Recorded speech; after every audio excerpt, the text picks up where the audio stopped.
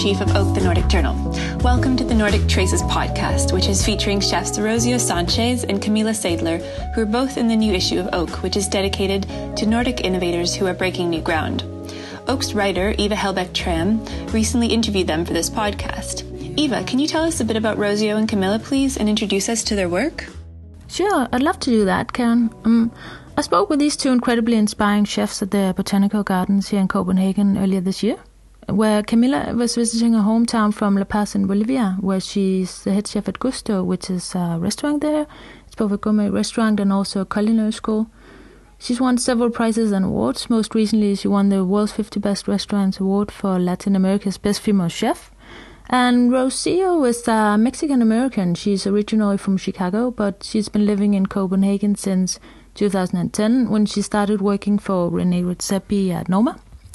Today, she runs two highly popular taco stands, or taquerias, named Hija de Sanchez, and she just opened a more formal Mexican restaurant named Sanchez, also here in Copenhagen. I began the interview by asking them what comes to their minds when I say the words fine dining. I think I'm getting a little tired of it. I think it's beautiful, and I think it's incredibly inspiring to see how far can you actually take something. But I also think that the general feeling that also among cooks and we even get tired of the whole thing. We just want to have some tacos or something after work. So I think more and more restaurants are starting to apply that philosophy to their bistro sister restaurant of their fine dining. And I mean, it's never going to die, but it's definitely going in a more relaxed direction, I think. And also, you're welcome to interrupt if you feel like you have something to contribute. I mean, I agree with it. I think it's a lot of fun to go and eat in a fine dining restaurant. Depends on the restaurant, right? I still get excited if I want to go to a place like that does it well. But if you've done it for a long time, also on the other end, you're like, I don't want to do this forever, because it is really demanding. And maybe something you just want to create something that's much more straightforward, and easy and for everyone. So for me, that's been a different sort of reward as speaking as a cook, to be able to kind of feed all these other types of people that otherwise you wouldn't be able to feed, and making them happy. That's a whole different challenge. But I still get excited about both. But I do think that fine dining is actually, like she said, going a little bit, I agree with what you're saying, going a little bit... Not like a dying breed, but it's... It's not dying, but I think it's just changing. Yeah. And it's still like, there's fine dining restaurants, but they're suddenly casual in a way, and you see it popping up a lot of casual restaurants, but you go in and you're like, this is still high quality food. Yeah, exactly. That's the whole point. It doesn't need to be less quality just because there's not silverware everywhere. That's just... And that's very exciting, because it's kind of blending together into this thing, and if people can do it well, it's just go to a nice restaurant. Yeah. So, how about street food? In general, I love street food. No, but if you can connect it a little bit to fine dining, maybe do you see street food also like entering the fine dining kitchens? I mean, in Bolivia we used it a lot, because I think street food is what represents kind of the soul of every country. That's where you go. In Denmark it's a little complicated. You can't do that much with a hot dog, but even that, people started to do gourmet hot dogs and stuff like that. So I think it's instead of like making a museum out of food and interpreting classic dishes and stuff, I think street food is a good way to capture flavors that are super interesting and that represents a country or a place or a city or whatever, instead of, all the grandmother dishes. Now we're going to deconstruct the whole thing and make them again. Street food is a little more fun that way, because it's more simple. Yeah, and I think depending on where you are, like you're saying, it can influence a fine dining restaurant. There's fine dining restaurants, quote unquote, let's say in Mexico, that have tacos on the menu. So of course there's an influence, and every country is going to vary, and it is interesting to see what is the go-to food of the masses, Exactly. right? And that's the street food. And then, of course, fine dining restaurants want to kind of have a connection to where they are. Sometimes there's a look at street food, sometimes not. But sometimes it works, Yeah. like the tacos. In It also, the more street food a country has, I think it's much easier to see the influence in a fine dining restaurant, because that's what people eat. That's what actually I was saying. Oof, doing a fine dining in Mexico must be complicated because you have so much really good amazing street food. So you're like, why the hell would I pay, that much for? But of course, it's something completely different. But it's difficult to fight the street food culture with a fine dining restaurant, I think. Yeah. So what do you think when I say New Nordic? What comes to your mind? New Nordic, for me, I think of just the term feels so dated. I don't know. When I hear the word, I feel like the same way that people think about when they think about what was the word? I used to do it all the time. This is what I used to work in. I don't know. It's just not coming to my mind. Molecular. Molecular gastronomy. Exactly. Yeah. Sorry. Perfect. Yeah. Yeah. That's what I think about when you think of like Yeah. molecular gastronomy. Where you're I'm I'm sorry. like no, like you don't want to go there, or like it was very fun, but it's also kind of, you feel it's dated. If you see someone doing something along those lines, you're like, well, that's kind of old, right? Using the When word. I see that, it's just a word. It's just a word. It's just a word when you say it. I think it's more of the actual word to describe what's happening, or has happened, or. I've talked a lot about it, going around talking about what we're doing in Bolivia. It's the new Nordic movement. I'm like, let's just scratch new, because it's not new anymore, and it's a Nordic term. movement, but It's a term. I think it's more of a thing that you can see it everywhere right now. Oh yeah. Doesn't matter where you go in the world, it's the same philosophy applied, which is we should be very proud of that. Yeah, I think it's amazing. I think there should be a new word for it. Exactly. Because, like you're saying, it's applying to so many places. And it's a beautiful way to kind of approach cooking, right? In that Exactly. you're trying to kind of be aware of everything and using everything that you should be using, or if you're not using it, trying to figure out how to do it. And in that way, like having a more diverse pantry, which is there needs to be a new word for it.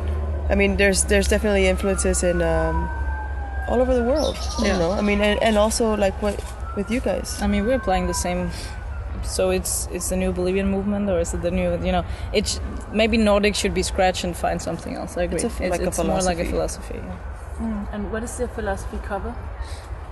I mean, respect, like you're saying, diversity, pickling, the whole getting, applying the whole that you have very few things in a very short time. That doesn't apply all over the world. In Bolivia, you can get mangoes 9 months out of the year, but we still pickle them to get that philosophy or that mindset into the students or the cook's head, that they should, take advantage when the season is right. And I think respect from farm to table. We have the life for a farmer in Denmark is very different from a farmer in Bolivia and Nepal or wherever in the world. But I think it can be applied everywhere. If you start respecting like the whole line, everything from education to producers to actually also the guest that sits down and enjoys the meal. But also with that, it's really nice to, like you're saying, applying techniques, pickling, drying, whatnot, and in a way kind of cooking, right? You're cooking in a different way, preserving and thinking about the future, and it also creates different sort of flavors with the same product. Yeah, exactly. And that's it's a mindset of a place on earth where we have very short periods of fresh produce. Back in the days, not anymore. Now we have Holland, but and I think applying that is what makes it 10 times more interesting.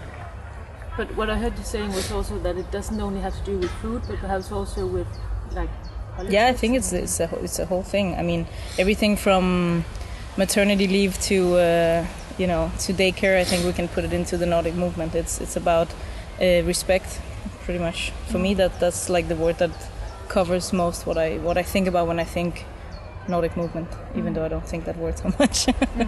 I think it's respect all the way around. Do you see influences from the Nordic movement also in Mexico? Yeah, a little bit, yeah. I mean, I do see people trying to... I mean, in Mexico, also, there's a lot of ingredients. Like, crazy. You go to their market and you're always going to find something new. So... But in that sense, a lot of the chefs there still need to kind of figure out that they have all this cool stuff. Not just the best avocados, not just all the tomatoes and all this stuff. I mean, just from my recent trip, there's so many things that I've shown to we showed to other chefs, and they have no idea what it is. But it's in the market. You know, they pass by it every day. I've been to the market. We pass by things, and they're like, "What is that?" And they're like, "Oh, I don't know. I've never seen it before." Or, I don't know. It's this or that. Or there's that thought that you kind of need to be more aware of everything that's happening, everything around you.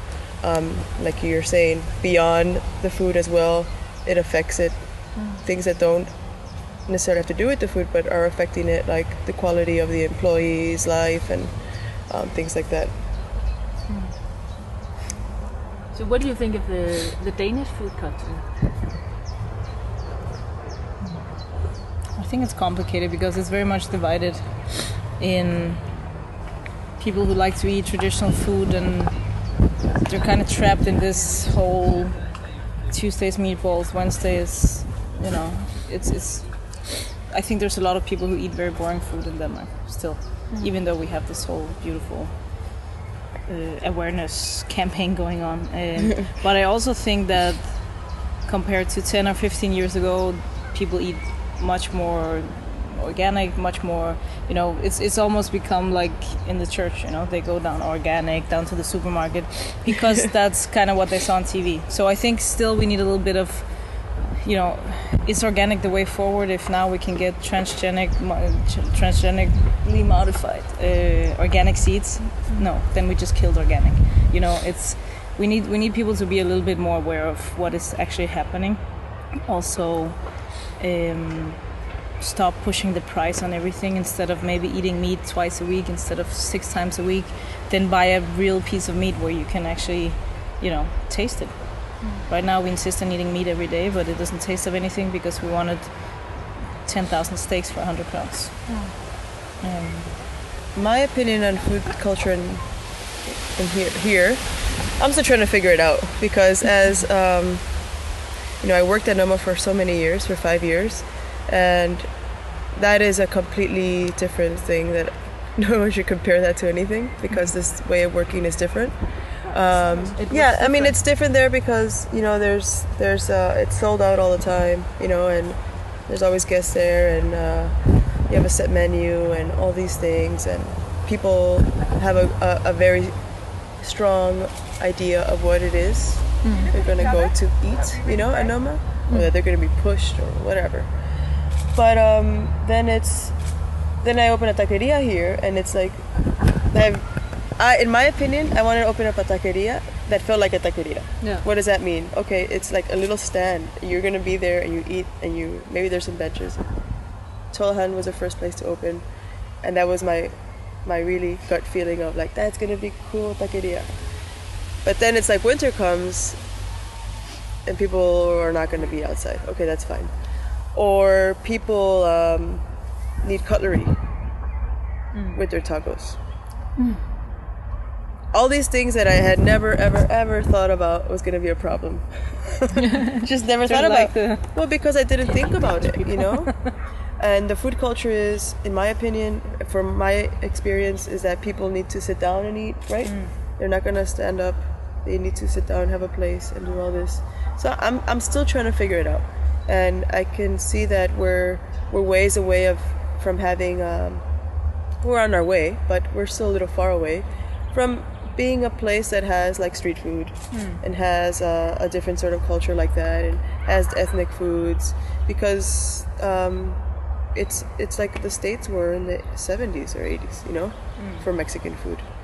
the same thing, that people need to be introduced into it. So I'm still kind of struggling to figure out how to do that with my concept. Because if I were to open a Danish restaurant, then I would already know that I need to have these tables. It's like a cantina or this and that. And but I'm just trying to figure out from my perspective what that food culture is. And if people are willing to budge a bit. That's what I was going to say. Like, how much should you compromise on your concept for Danish people to understand it, or is it the Danish people who should try and compromise? And it's also, here's your tacos. Oh, can I have the cutlery? And oh no, you don't actually tacos. You just eat with your hands. You do it like this and that. Okay, that's cool. Can I have the cutlery still? And it's like, yeah, of course. Yeah. Why would I say no? I mean, I'm not. No. How horrible would that be? It's like, no, you can't have that. That's how you eat it. Like, who am I to say, to force that on someone? I mean, I'm not really, I don't even know anything about Indian food at the moment. If I were to go into it, I would probably make a lot of mistakes. Exactly. I was just in Pakistan, and they're like, no, you can't mix that. I'm like, no, sorry. No. Of course I can. And it's you cannot. I can't put myself on this high pedestal. Like, oh, can't believe they don't know how to. Like, that's. Yeah. I think so. The food culture here, because, like you're saying, people just kind of go to the same thing. It's still in the process. I think people are still very interested, and we're in a way to get in. To be a little bit more diverse, but it's still struggling. At least for me. But I think also a Danish person looking up a taco place is somebody who's either traveled or they kind of know it's fashionable right now, or it's whatever. And people who actually know, it's just like, oh, thank God, it's comfort food, But people who have this daily lasagna meatball routine, I don't think when they go out for dinner, finally, they don't step that much over. Yeah. They would go for but then it's a comfortable steak. It's interesting what you said, because you said it's the trend right now. But if you're in the States, or I grew up in the States, of course, or Mexico, it's not a trend. No, exactly. It's a normal thing. You go eat. I'm gonna go eat these tacos because I want to go eat a sandwich. Exactly. Whatever. It's the same thing. Yeah. But here it's like it's like they're going on vacation. It needs to kind of get over this bump of it being a trend. Yeah. And then there's the ramen trend, right? And then there's gonna be whatever else is next, Asian food maybe, or like Thai food. I mean, there is a little bit of that, but there's gonna be then another trend, quote unquote.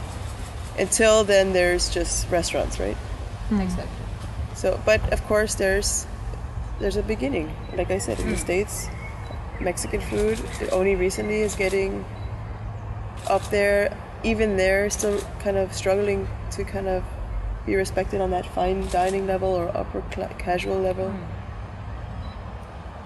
Also because they made their own edition of it, Yeah. Like the burrito, the thing, the fajita, all the Texas, their versions. Tex-Mex kind their of versions. Exactly. There's still a big problem there in the States, and I think it's just we're not in Mexico, so tacos are of course not like the everyday. It makes sense, just like open-faced sandwiches are not. No, exactly. Sought after in Mexico. It's not. That is probably, I don't think that's gonna happen. Well, they're called different things. Exactly. They're Venezuelan tortilla. Yeah. But it's fun, and I think it's. I love being a part of that, as I imagine you love being a part of it on your end, because you're trying to get something going. Yeah, exactly. For something that's not common. And that's exciting. What is this? And of course, it's frustrating sometimes, but you're like, you know what? No, someone needs to do it. Yeah, right? exactly. But Camilla, did you experience something similar when you came to Bolivia? As Rocio told that people want to eat tacos with their cutlery. Or? I mean, we don't. Or they don't use it. No. No, exactly. It's easier. People eat a lot of street food with their hands. No, I think it was more about. For me, it was more about the products between social levels in society. They were like, I'm not eating this. This is for poor people.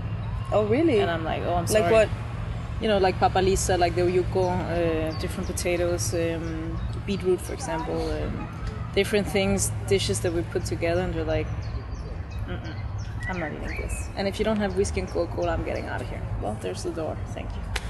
you know. People said that. Yeah. So it was pretty extreme in the beginning. Okay. And also, you know, my reply was like, I'm not from here, I don't know what poor and rich people eat. And then they would get super upset. I'm like, come on, you're being super racist and, you know, and classistic, and it's horrible. But I think that was more like the issues in like product-wise. But then, so you're standing firm, like, okay, I'm gonna use it. Yeah, we use it. Yeah. And now, how are people? Sorry, now they're accepting it. Now they're accepting it, and now they're coming back. And like, I compared very much with Noma in the beginning, and they were like these weird seal penis people, and I think we have the same thing. Like, and then there's still people like, oh, am I going to pay that? I supported you from the beginning, and you're like, no, you didn't. or am I going to pay that amount to eat ants? Exactly. You know, and yeah, pretty much. I know what this costs per kilo, yes, but you don't know the 36 hours of work that went into making it like this. So, but I mean, I think it's normal everywhere. That it's the first like fine dining restaurant in the whole country, and it's still a development country, and people are like, how dare you put an expensive restaurant here and there's 4 people, and like 4 Porsches just pass by in the street. What are you talking about? You know, like I think it's the same mentality all over the world. It doesn't matter. Well, it's like the same in Mexico. There's a huge class difference, but the truth is that there are people that can afford that, and are looking for it. Exactly, and it should be available.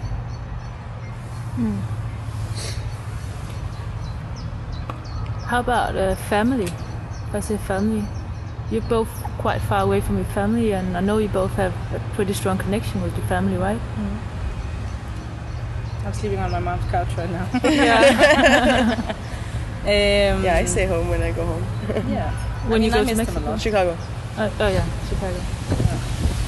I miss them a lot, but I also think that it's a natural part of life at some point, separating from your family. But how long have you been away? About 5 years. Oh. So, but I mean, that's what Skype and WhatsApp and FaceTime and everything else is for. And I mean, my brother just did my website, and we try to keep it in the family as much as we can. But I mean, I don't know. I don't. When I see them, I love it, but it's not something that I like, you know, destroy myself over when I'm not close to them.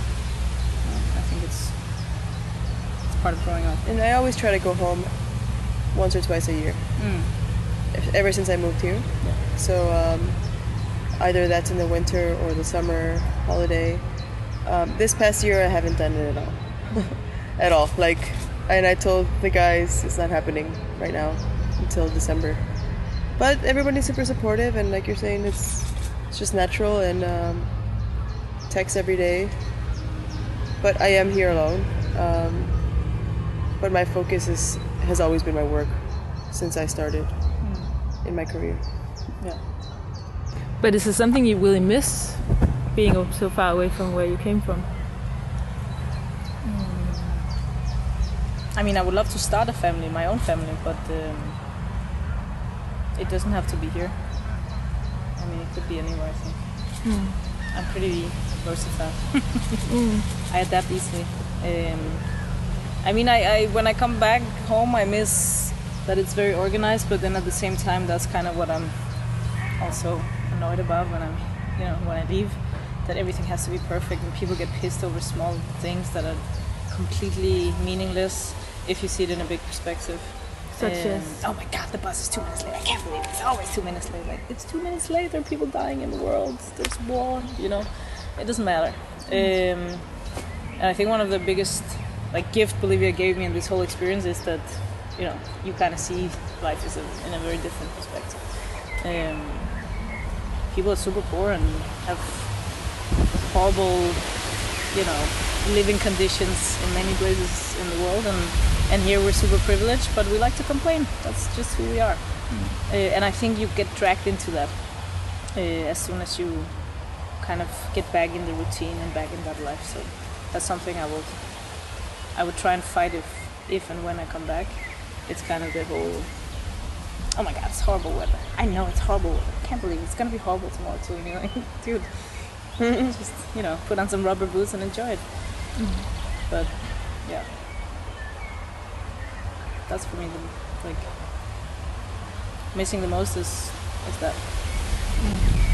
If I were to miss anything, and I always kind of think about this, is how convenient everything is in the States. The last place I lived in was in New York, and anything you want at any time, you can find it. I need to buy some aspirin at 2 in the morning, or it's just very easy.